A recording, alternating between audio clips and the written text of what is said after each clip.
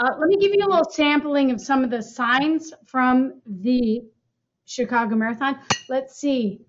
My personal favorite, never trust a fart after mile 20. Yep. Okay. Due to inflation, this race, you will now have to run 27.5 miles. Let's see. Right? You run better than the government. That's good. Just a little sampling for you, Those Ted. are good. The Hollow Bunny.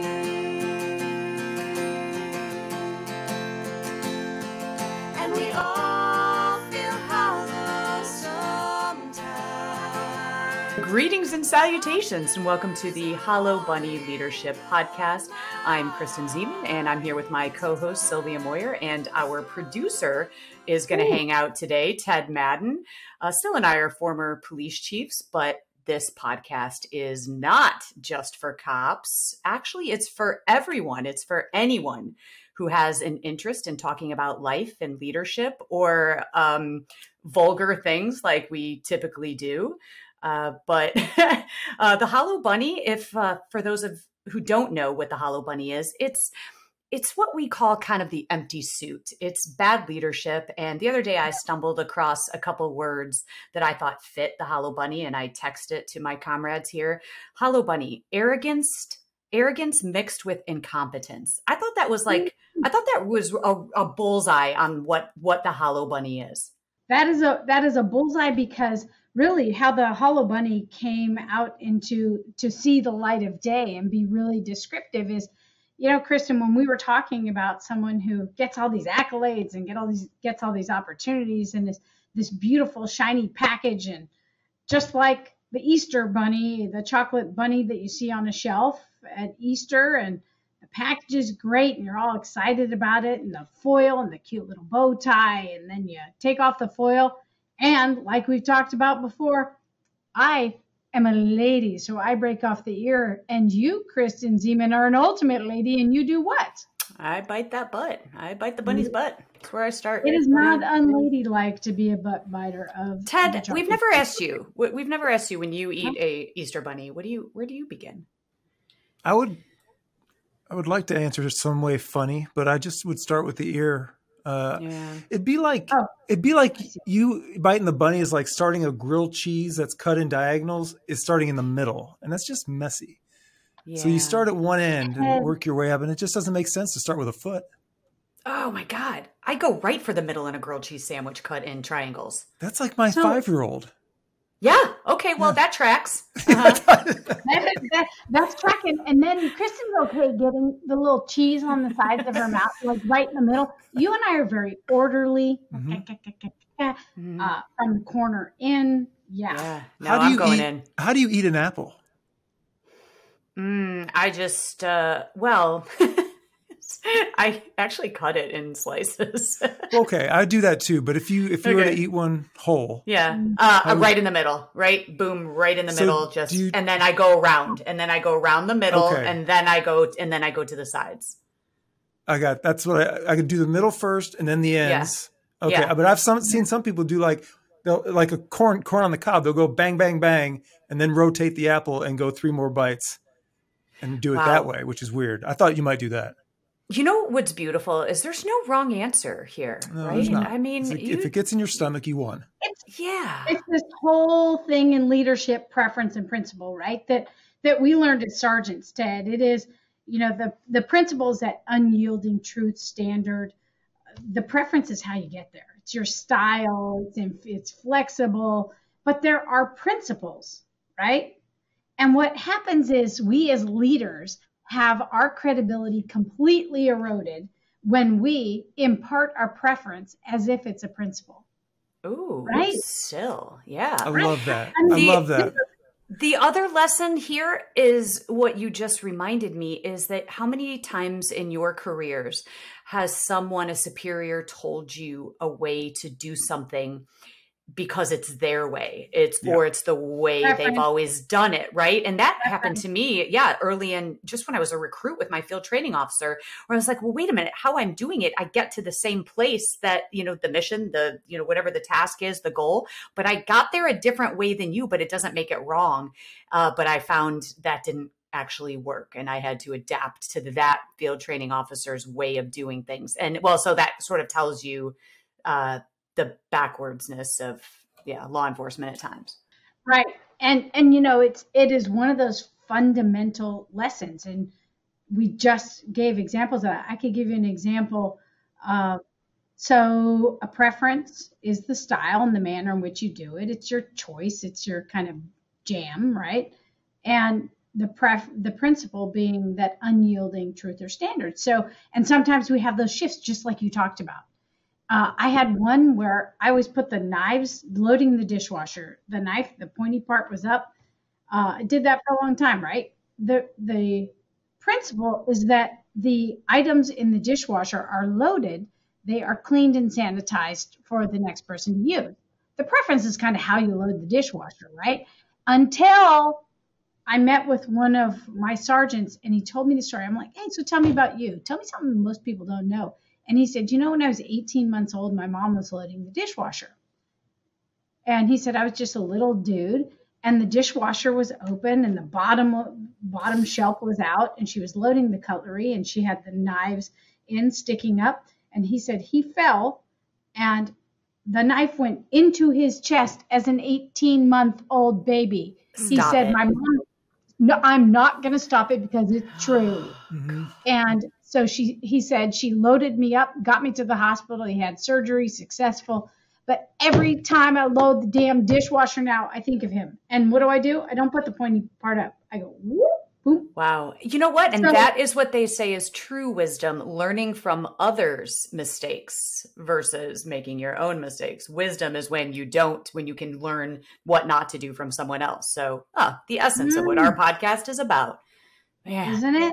That was beautiful. Ted? Well, I've had kids for 10 years now, and I points down, and I tell my wife, and she doesn't do it as much as I do, but the sharp knives go in the furthest back part of the silverware container, all that stuff. You know, the cleaning. You're heroic. You just saved 4 little Madden lives. I mean, totally. I'm trying. Directing your wife to do it your way, Ted, saves lives. Well, sometimes there is only one right way to do it. And this is one of those times. Do me a favor, pass that on to your wife. Listen, Sil told me that my way is the right way. So maybe I'll finally get her to listen to a podcast if she knows I'm bagging on her a little bit. Tell her to tune in.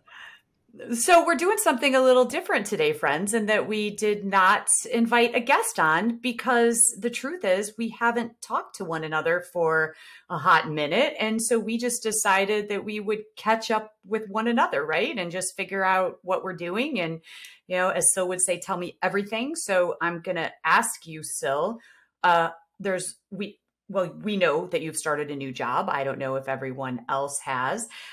So why don't you share what new position you have? And then my question is, and you can go right into it because I've worked in the Aurora Police Department since I was 17 years old until I retired 30 years later. And so I didn't go to another organization, another agency. So I'm enamored by those who, especially even in the same profession, but go into a brand new organization. And of course, people outside of policing do this all the time. But, you know, tell me your experience in doing that. You know? Sure. I think it was remarkable. I had no intention of coming back and putting on a uniform back in full-time policing, law enforcement, but I was compelled to do so by a sheriff in Northern California. And here's the deal. I have a lot of energy, a lot of desire to actually prepare people, to develop individuals, to really work in this time and space when a lot of people, I think I'm one of 7 police chiefs who retired and did not move to Idaho. I think there's 7 in this 7, 8. Okay. The math may be wrong, but you know, you get the point. But you know, this sheriff, I believe in him. I believe in what he is doing. And I said, we had a lot of engagement. So this is kind of how it goes, right? I said, look, I want to be a workhorse, not a show horse. I was a chief for 11 years in 3 agencies, really blessed to do that work. And I have the heart and soul of a graveyard patrol cop, but with the kind of intellect and wisdom of being an executive for over a decade. And so using that kind of heart and soul and head combo, I'm able to serve here. And I won't, do I have to specifically say where here is? I don't think that's really germane. I could say that I'm in a sheriff's department where I serve as the undersheriff. And what the heck does an undersheriff do? An undersheriff runs the organization. And so I get to influence strategy and policy, culture, climate, fall in a grenade when necessary, to speak truth, to stand in the gap. And so how did I do that transition? I could say that I relied on my experience in the Sacramento Police Department, where you picked up in one command and moved to another. And how do you do that? You listen to people. Don't think you have all the answers. And so what I'm doing here is I'm really meeting one-to-one with people, and then meeting with units and divisions broadly to hear from where they serve, the individuals serve, whether it's in a cubicle, in an evidence lab, in the coroner's office, in custody, in courts, in field operations, investigations, really hearing from people about how it feels and how it looks to serve in the sheriff's office. And then I get to really influence in a positive way, help people prepare for the rigors of the work, to develop them individually, to increase my individual capacity for taking the heat that will then permeate the organization. And that's not just something we say or we read in Marty Linsky's book, but something that we do. We demonstrate. And I think a big thing was we just finished a team building. And what folks reported to me was they have not heard me say like if you went somewhere else, in Aurora, we did this. I don't say in Sacramento, we did this, or in Tempe, we did this, or in Napa, we did this. In El Cerrito, we did this. I don't say that. I really say, well, there are some agencies that have experienced this, or this, and this is what they found. Yeah. And that's the quickest way to lose credibility, is to walk in and say, this is how we did it. Okay, but wait, I have a question. So I'll call on you, Miss. Yes, call on me. So you said that you're going to sit down, or you're in the process of sitting down with everyone. So when you say I'm gathering information, so here's what I want to know, because I think that it is safe to say that in every single organization, there are hollow bunnies. You mentioned when you said, show horse versus workhorse, right? A show horse is a hollow bunny. And so how do you sift the grain from the chaff? How do you recognize, is it that kind of instinct that we have for human nature to understand, okay, this person's a hollow bunny, or do you kind of get feedback from everyone collectively, and then the hollow bunnies are kind of mentioned and they surface through, other people's, input? So how do you determine who are the people that you trust when you walk in and you don't know anyone? Here's two things, the two biggies. My mom said, Sylvia, you don't have to speak to your values. Your behaviors are on full display for everyone. They demonstrate your values, right? That's a big deal. Mm-hmm. So I'm an observer of people. Mm-hmm. And when they're before me or out in the environment, I observe people. So there's some instinct there. The other cool thing about coming in from the outside is every single human being that serves in the organization has the power of redemption. Mm-hmm. Oh. I don't know what they did as a rookie. I don't know where they made a mistake. So the power of redemption, the humility to understand that they get a do-over with me is a big deal. And I got to say, Kristen, Ted knows, in a hierarchy in policing, officer, detective, sergeant, lieutenant, commander or captain, assistant chief, right? Or deputy and on in the sheriff's organization. Here's the thing. Each step we take, we give up a little bit more of ourselves to serve the organization. So you serve the unit, then the division. By the time you reach chief, there's literally nothing that we do that is about us. It is entirely about the organization. And well, it should be. If you're good, it should be. If you're not the hollow bunny, it should be that. If you're a solid bunny, that really understands the human necessity of leading people. And I got to say, living by the 4 agreements, right? And we should talk about these 4 agreements in a hot minute. When you are really serving people in policing to then go out and serve and safeguard people, the leadership imperative is that you act in a way that serves the entire organization. So coming in from the outside, use my instinct and also use, I think, the power of discernment and power of redemption. Yeah, that's important. I wrote down a question while you were talking and you mentioned redemption. I had written down this question: are hollow bunnies redeemable?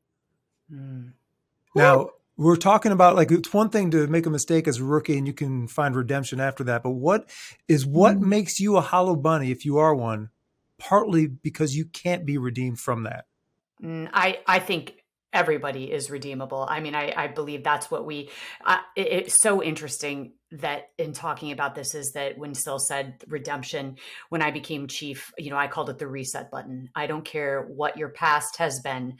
I don't care, what black cloud has been over you or who put their thumb on you. All of that is gone. And everybody starts with a fresh slate, right?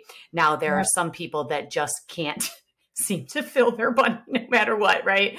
Like, but you don't give up on people, and especially in our organization. Now, I learned, of course, to listen to the majority that were, doing great work and not the malcontents. But I believe that everyone has an opportunity for a second chance. And that even goes to those who, we've had to put handcuffs on and take away, freedoms.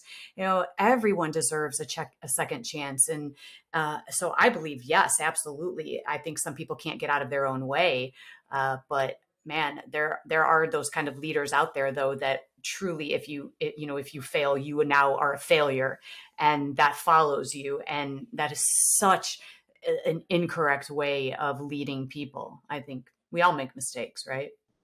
Yeah, and that's what distinguishes you, Kristen, because it takes a big person to do that, to have that reset.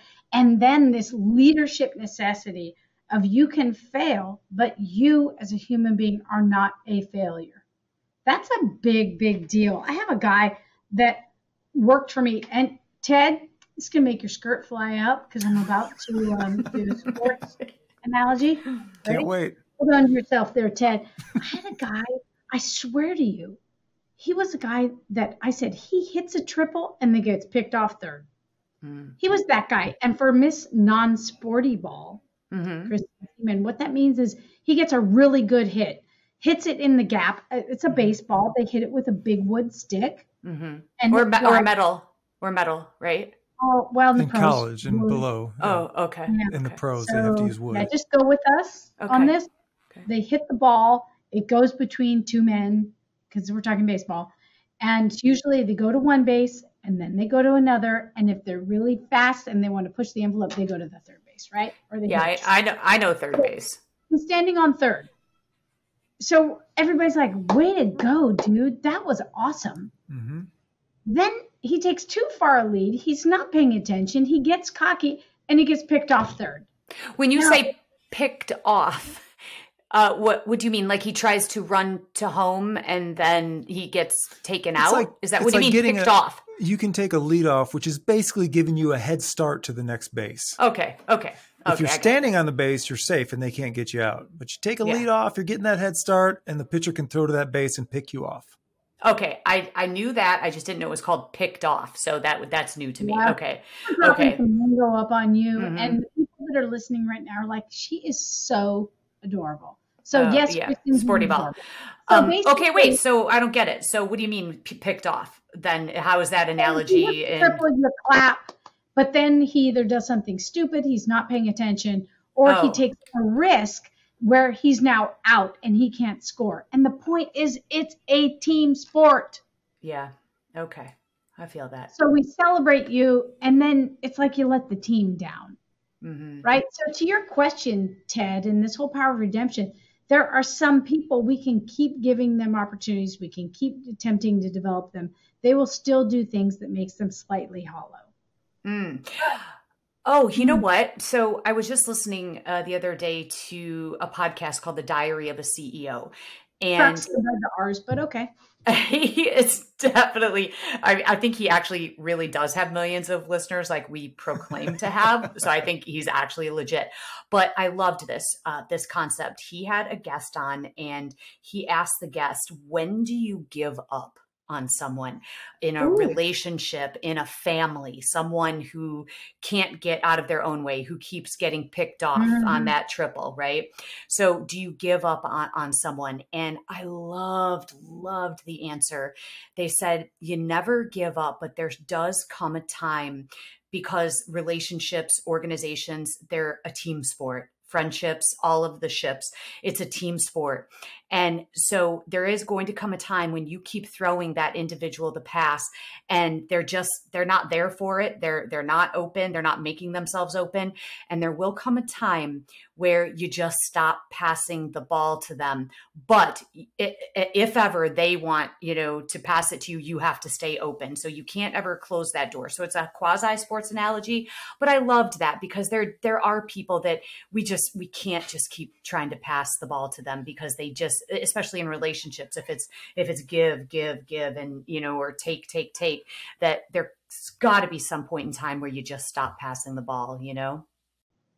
Right. And I don't disagree with that. I think some of this goes back to their commitment to the greater good. The other part is resilience, right? The capacity to recover quickly from difficulties and toughness. Some people just throw their sucker in the dirt and stomp off the playground. Yep. Repeatedly.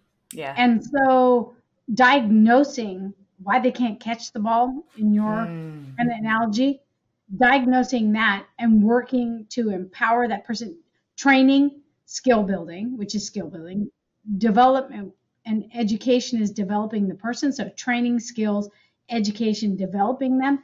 If the efforts to train and educate the individual doesn't result in some kind of improvement, they're either not up to the task, or perhaps they're not resilient enough to suffer, or to be resilient and bounce back from dropping the pass or whatever got them there, right? Mm-hmm. So that comes down to, are you incompetent or are you unwilling to build the skills, right? Like, is the competency not there? Because a lot of times we find that once, extra training, skill building that we can give to individuals to get them to where they need to be. But there are times when the person just doesn't have the capacity for whatever reason. I think that's what Sylvia's talking about with the triple, right? You obviously have the capacity if you're good enough to hit one in the gap and hit a triple. And it's just about, I guess, capacity with consistency. Yeah. Oh, preach, Ted, because ultimately we're applauding the talent. The person has the talent, right? They got it. Then there's a gap for them to actually contribute to the team broadly.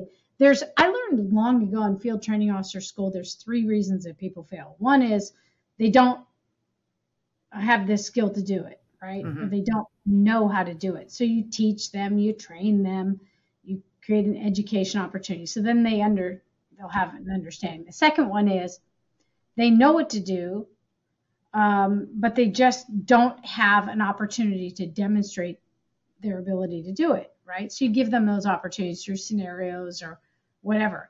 The third is the most deadly. They know what to do. They have the skill to do it. They just don't want to do it. And that's where the attitude and the self-esteem and those things come in, that there's a different leadership insertion at that point for the skill building and the education of the individual.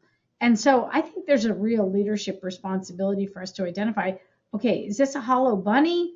Is this a person that needs training? Do they need education, or do they need some kind of psychological tune-up?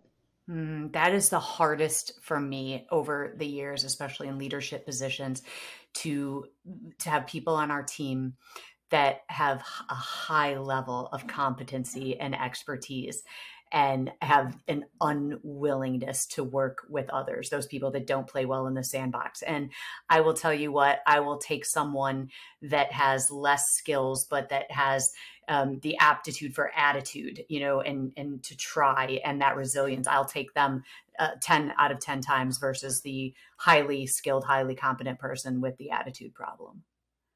Yeah, it kind of goes back to Southwest Bob and Southwest happy Bob. people, right? Yeah. You're talking about how he hires people. What were you going to say, Ted?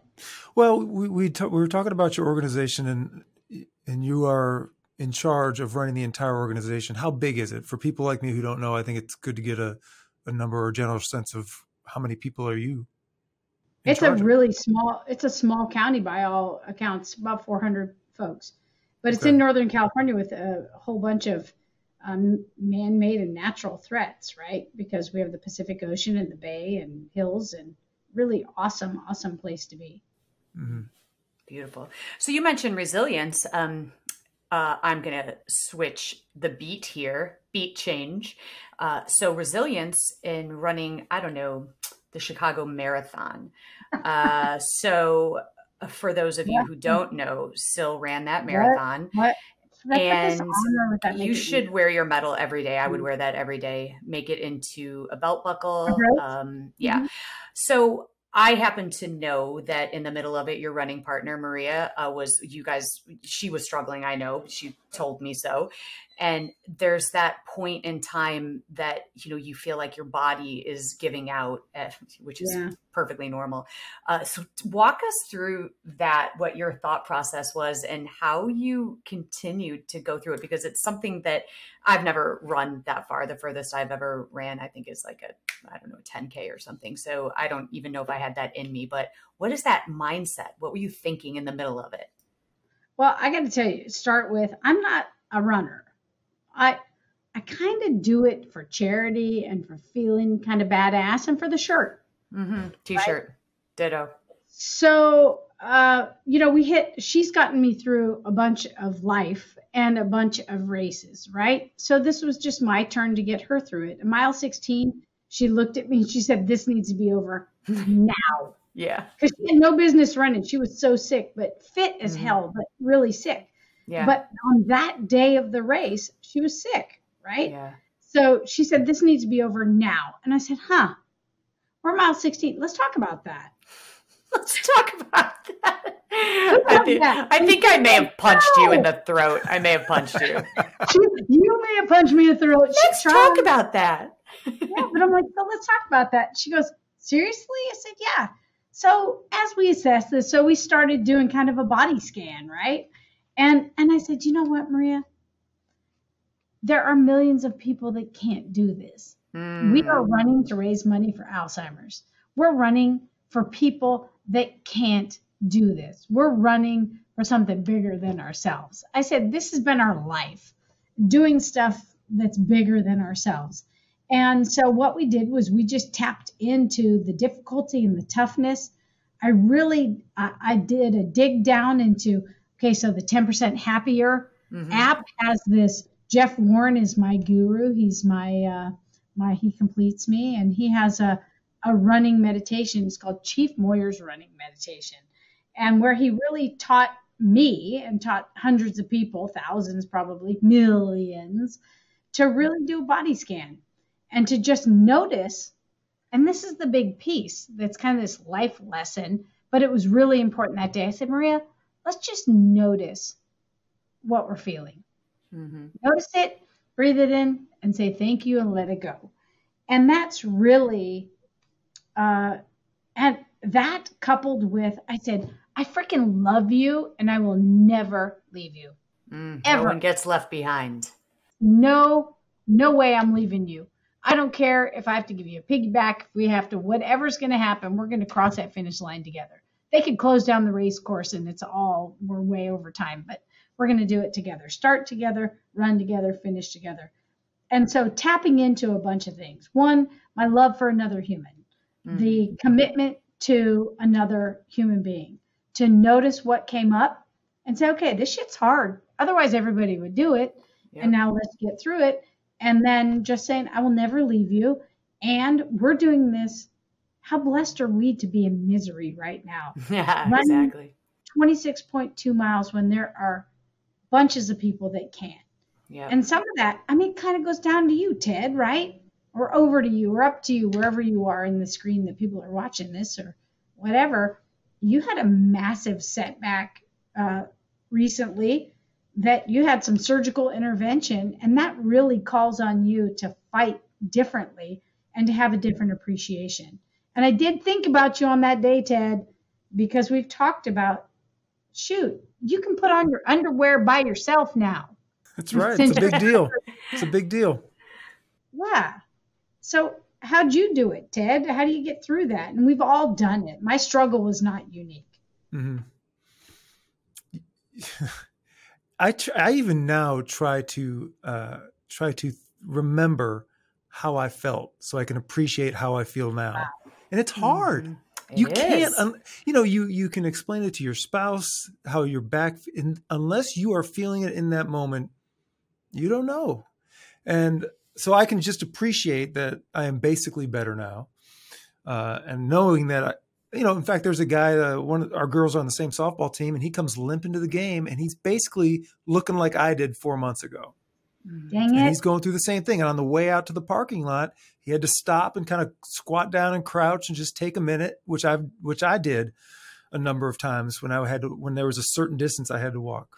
So I hope he gets it done, but and it just helps you appreciate the little things. And it's good that you were able to tap into something like that on the marathon.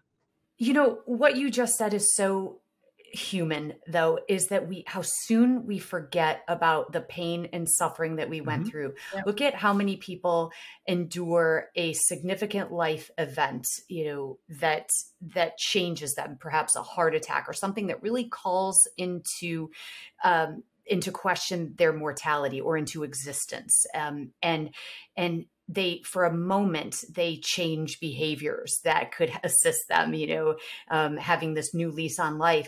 And then how soon they go back to their old way of doing things instead of appreciating that was a moment, a test, and even a foreshadow. And yet we go back to the way that we are doing things because it's this human nature in us to forget how we felt in that moment. And that's something that we have to continually tap into in order to build resilience and to become better. So Kristen, you have been traveling a lot and speaking, and not just speaking to speak, but speaking to influence and really influence people and this mass shooter space. Talk to us about where you've been. And then how's your presentation really evolving given your consistent thirst for knowing what is contemporary in this space? So one of the things that I've been doing, major thing that I've been doing since retirement, since September, is speaking. And, the cool thing about this is that I didn't plan on doing it.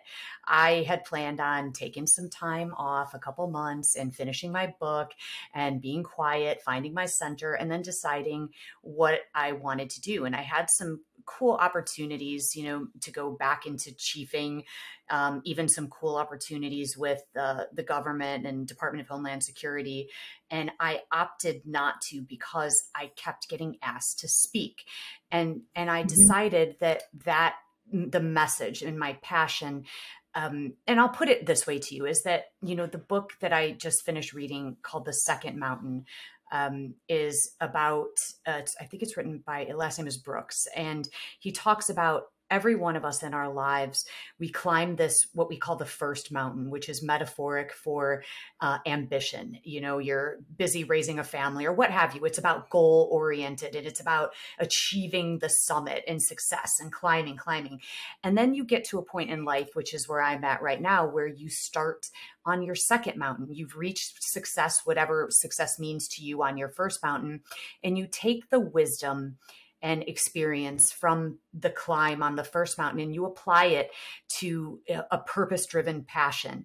And for me, it's been about mass shooting prevention. Since the mass shooting that I had in my city on February 15th, 2019, where 5 of my officers were shot and 5 people were killed, that's what set in motion for me really this title that I loathe, subject matter expert on mass shootings. And I wish that I could shed that title, but it's become kind of part of that second mountain for me. And sitting on the International Association of Chiefs of Police Mass Violence Advisory Initiative, and now being on the DOJ team that is reviewing the Uvalde massacre, this has become my life's work, my second mountain, and that passion. And so I'm going to organizations, and I learned very quickly that going to police organizations is great because we have to teach preparation. If you guys think about it, law enforcement is going to show up. Now, of course, we can debate on how they perform when they show up. That's a whole other topic. But law enforcement is really reactive. They don't live in the prevention space. So it started to occur to me that the gap that we need to fill is with organizations, with schools, because the next mass shooter is living in someone's basement. The next mass shooter is in the cubicle next to you. And so that's what I'm doing. And I'm so blessed to be invited into organizations. I just was in a school district.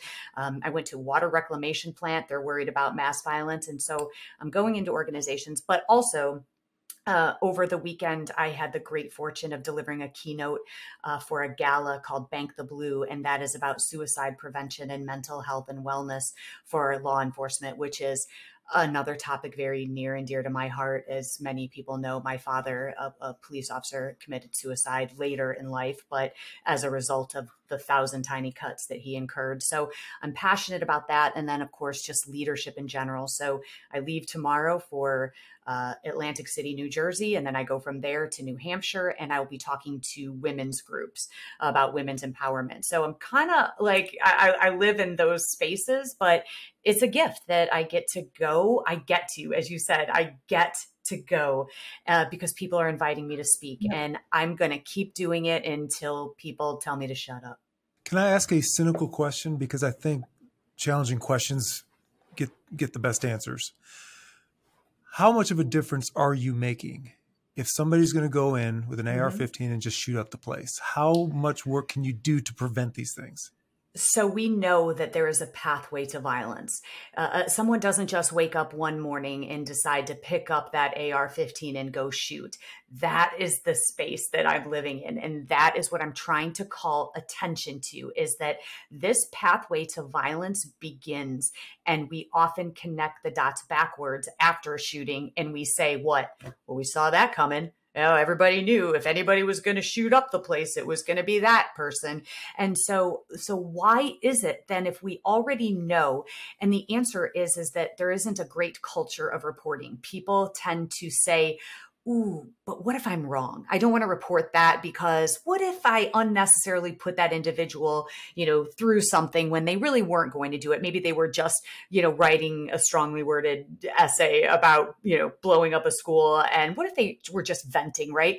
But that's the problem, is then, we sit on this, and so many of these scenarios people don't report, or we have the left hand not knowing what the right hand's doing in many of these school situations, is that you've got social workers that know what's happening, but they're not communicating that. And so there is a gap in that information sharing. And so I'm going into organizations and telling them how to build a threat matrix where you can triage an individual when they start showing signs, and they do. Every single one of these shooters exhibits what we call leakage, where they tell someone, whether they post it somewhere, they write an essay, or in the I think it was Sandy Hook, where the shooter in that case didn't leave his mom's basement for 3 months, only communicated with her via email. In my profession, we call that a clue, right? And so what personal responsibility do we have as adults, as parents, as teachers, as supervisors, and et cetera, friends?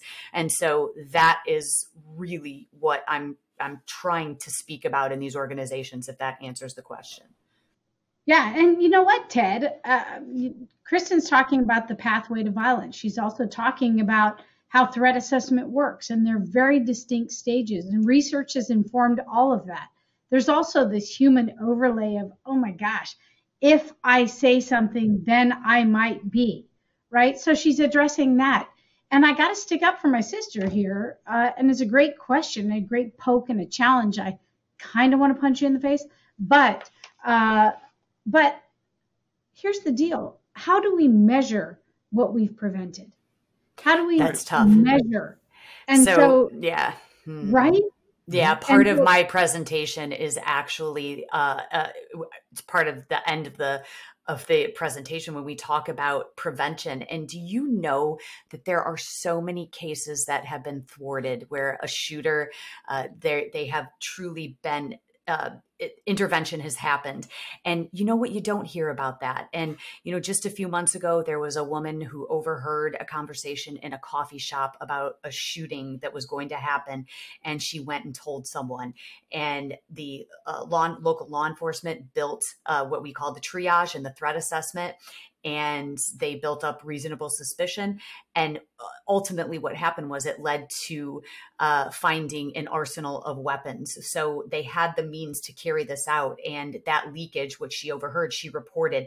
And because of her reporting it, a shooting was thwarted. Now, not one of you have heard about that because it doesn't make headlines, because it's not sexy to say, hey guys, today nothing happened. And one of the things I talk about in the presentation is let's take a moment when we've done the preparation, when we've built the threat assessment team, when we have prepared, especially as law enforcement or an organization. Hey guys, we had a major event today in our city or in our organization and nothing bad happened. Let's call that into consciousness and talk about, our preparation has led us to this point and nothing happened. And so let's celebrate those moments. But again, it's just, people don't buy into that. That's good news, right? Right. And it's so interesting. One of the most compelling conferences I went to was the Association of Threat Assessment Professionals. And wow. These are men and women committed to doing the research, doing the academic work, doing the in the grounds field operations work, the investigative work, and non-traditional partners. Mm-hmm. And so much of what was compelling and difficult about that was just what you talked about. Listening to the stories of those that someone should have known and didn't speak up. Also listening to the courage from those that can't measure the enormity of the impact that they make, because something has been thwarted, mitigated, prevented. It's really, really interesting. Yeah, for sure. And ideally, you want to get to a point where law enforcement is the last resort. And that's what, I keep saying is that, for law enforcement to step in, there has to be some sort of egregious act or a threat of, some sort of viable threat. But it's all of the in-between, social services. And so when we can identify an individual that may exhibit a propensity to commit violence and then get them the help, see, that's the good part. That's the hopeful part in the silver lining, is that kind of like what you said, Ted, about redemption, is that someone going down this road, if there is an intervention that happens somewhere, in the process, they can absolutely turn that around, and they won't then, carry out their violent tendencies. But then of course, if there is no intervention and then you add, a firearm to it, then, now you have the perfect storm. Right. So the idea is to intervene early on with social service agencies. And even just this, and this is basic humanity, is, you think about, the starfish parable, is, throwing the starfish back in and saving them. And someone says, well, man, you'll be here all day if you try to save, all of these starfish, right? But it matters to the one that you save. And every once in a while, there is someone that will step up and truly make a difference, just from human kindness, right? Someone who's been bullied, that is having manifestations of shooting up their school, and someone steps in and shows them genuine and sincere kindness. And we've heard stories of that has been enough to just turn it around for them. So we all have a personal responsibility, I guess, is my point. Well, you said it too. All this talk, all these different times you've gone and spoken. If you've saved one person, you've done the job. That's what I mean. And so that's why I'm going to keep doing it until, and then we don't know, right? We just don't know what success stories we have, but we keep doing it anyway. And that's what I mean. I have found that this has become my second mountain, and I'm going to keep doing it till someone pushes me off the mountain. Yeah, no doubt. And the intervention place, what are the stages? Implement or ideation, planning, preparation, and then implementation, right? And there are all kinds of places where someone could insert themselves in that threat assessment. And you know what? You may just be the spark that gets someone to recognize behavior differently. Yeah. Bravo. I hope so. Thanks. And you know, you are sacrificing in order to do that. No doubt. You're sacrificing your time.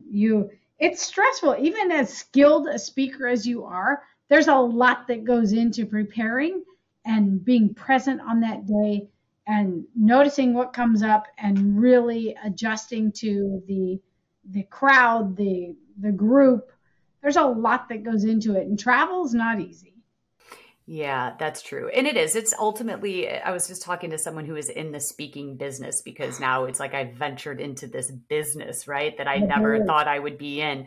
And it truly is think about how many competent people that you know that know their stuff, but they can't communicate it well, right? We know a lot of people like that. If you put them in front of people, they can't articulate. And so it's a performance. And so I'm trying to not only build my skills in the deliverables and what the audience needs to hear from me and take away so that they can not only be inspired by it, but then to create action, right? Because I believe that knowledge without application is nothing. How many times do we sit around and we're inspired by a book we've read or a speaker we've listened to, and we intend to do something or change something in our lives, but we don't? And so for me, the true value is when people leave my presentation and not only are they inspired, but then now they take action, to whatever the topic is I'm speaking on. So that's always my end in mind. I always leave and I ask myself before I speak is, what do I want the audience to think, to know, to feel, and to do? And do is the most important part, is that I can make them feel, but unless they do something or change something, start something or stop something. So there's a lot that goes into it, but I have to say, I absolutely love it. The travel gets to be a lot, although I just made Platinum Pro on American Airlines. So I feel super stoked about that. But yeah, I'm living on an airplane, I'm living in a hotel, but it's back to what you said, Sil, is I get to do it. So it's a gift and I will never complain. Right. And I mean, that's kind of like the Army said, be, no, do. I like, here's what, so what, now what? And so you are giving them, here's what, you're giving them a so what, here's why you should care about it, and now what? And it's that call to action that you're giving them. So if we are really giving our listeners a do here, we're saying do distinguish between preference and principle. Know your style, but really communicate the principle, right? From earlier in this podcast. We're talking about resilience, right? We talked about the Chicago Marathon. Okay, example, when shit gets hard, you step up, you dig deep, you say, I get to do this. I feel this suffering, and thank you. Exactly. And you build that resilience. You dive into what helps you rebound through toughness, and you find a way to carry on. You're also saying, look, there is a pathway to violence. They can identify their role in this pathway to violence and find a way to do something about it, right? Were there others that I missed in terms of the do's from this podcast? No, that's a great way to encapsulate it. And it's just also bringing awareness and empowering people to step up and to say something. And that's where action is. Speaking of action, Ted made the comment, I'm totally switching gears here to get the focus off me. Beat change, as Jake Zeman would say, beat change. So Ted mentioned that he wanted to become proficient at TikTok. And I just want to give the brother a shout out because Ted, your videos, you have stepped up. I don't know. Still, have you checked out his videos lately? He's got his kids, like they are casted. I mean, they are like, check out his videos. If you don't follow Ted Madden, check out his videos. They're a lot about sporty ball. So I try really hard to follow, but Ted, I just want to give you a shout out. I saw a diving one, but I don't have TikTok. Did I see it on Instagram? Does that probably Instagram and Facebook is where I post a lot of that stuff.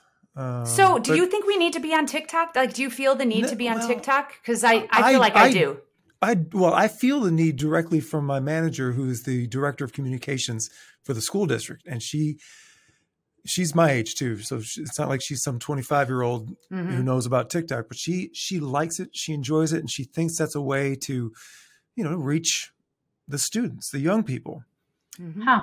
I don't like it. I see videos of people eating, like they just sit there and eat cereal and something's happening. It's, and what she told me, and I just don't need to consume another social media. I mean, I'm trying to, what I like about it is, as a video producer, it is forcing me to think about a different medium and a different way to create just a soundbite video, like 20 or 30 seconds, as opposed to what I'm really good at is like a 3.5-minute mini documentary with our Hall of Honor videos that I do for the school district. That's my wheelhouse.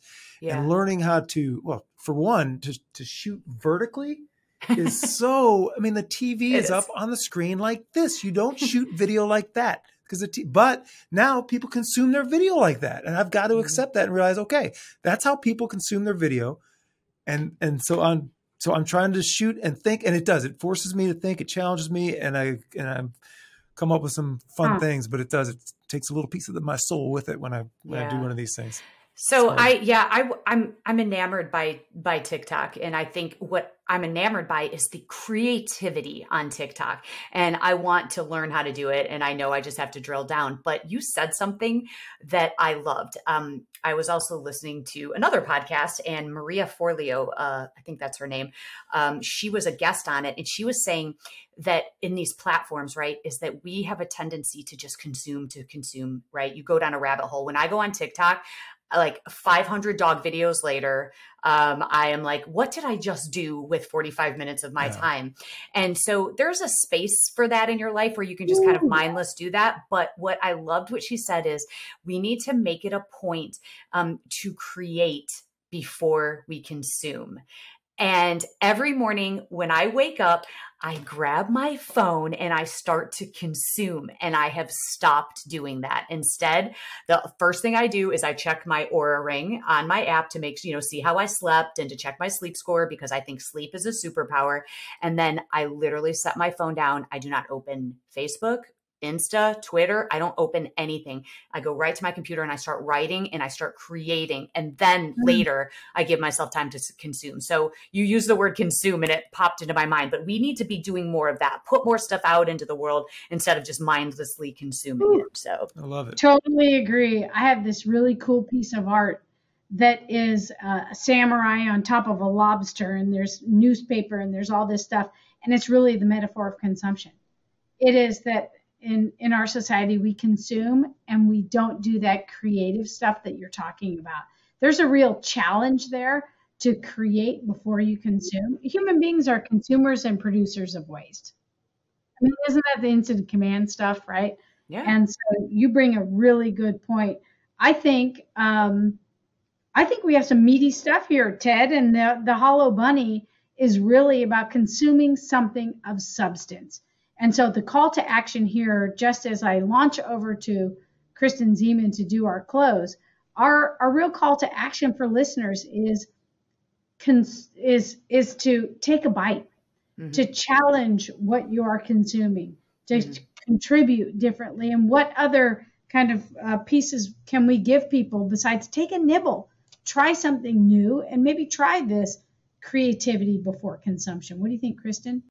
I think so. I mean, I think we could absolutely make an exception for people who want to consume our podcast, though, before they create something. I will absolutely make I'm just saying, I'll make an exception. So, so today was great. We learned Sometimes consumption can lead to creativity. So That's if they consume our podcast first, yes, it might inspire them to be creative. Yes, I think you're right. So great convo today. And so I just want to thank all of our millions of listeners and remind everyone that if you like this podcast, you can subscribe and review it and tell everyone you know about it.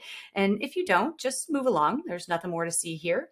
Our podcast is produced by our very own Ted Madden, and the song you are about to hear is written and performed exclusively for this podcast by my handsome and talented son, Jake Zeman, and his friends, Fabian and Zoe. Peace out, everyone.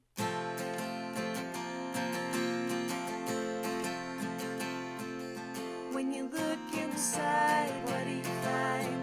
Are you content to fall behind? When you lose your way and you've lost your why? Have courage and get ready to fight the hollow buddy.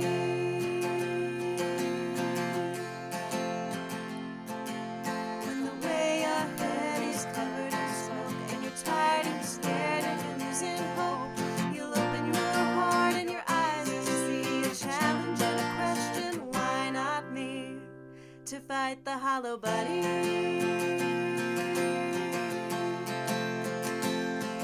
And we all feel hollow sometimes,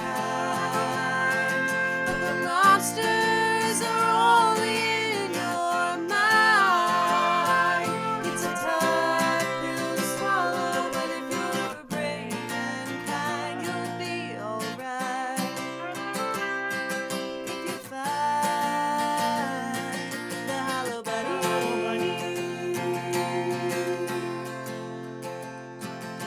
When the challenge ahead scares you to death, you tame the imposter inside instead. To change the world, you've got to start small. It takes a leader to say, I don't know it all. And I know I'm gonna fall, but I'll pick it up and come back stronger. Failing forward and moving onward, doing the hard thing and the right thing, forever fighting the hollow bunny.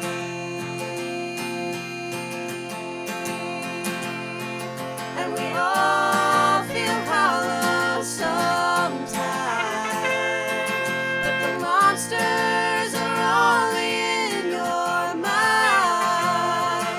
It's a tough pill to swallow, but if you're brave and kind, you'll be alright. If you fight the hollow bunny.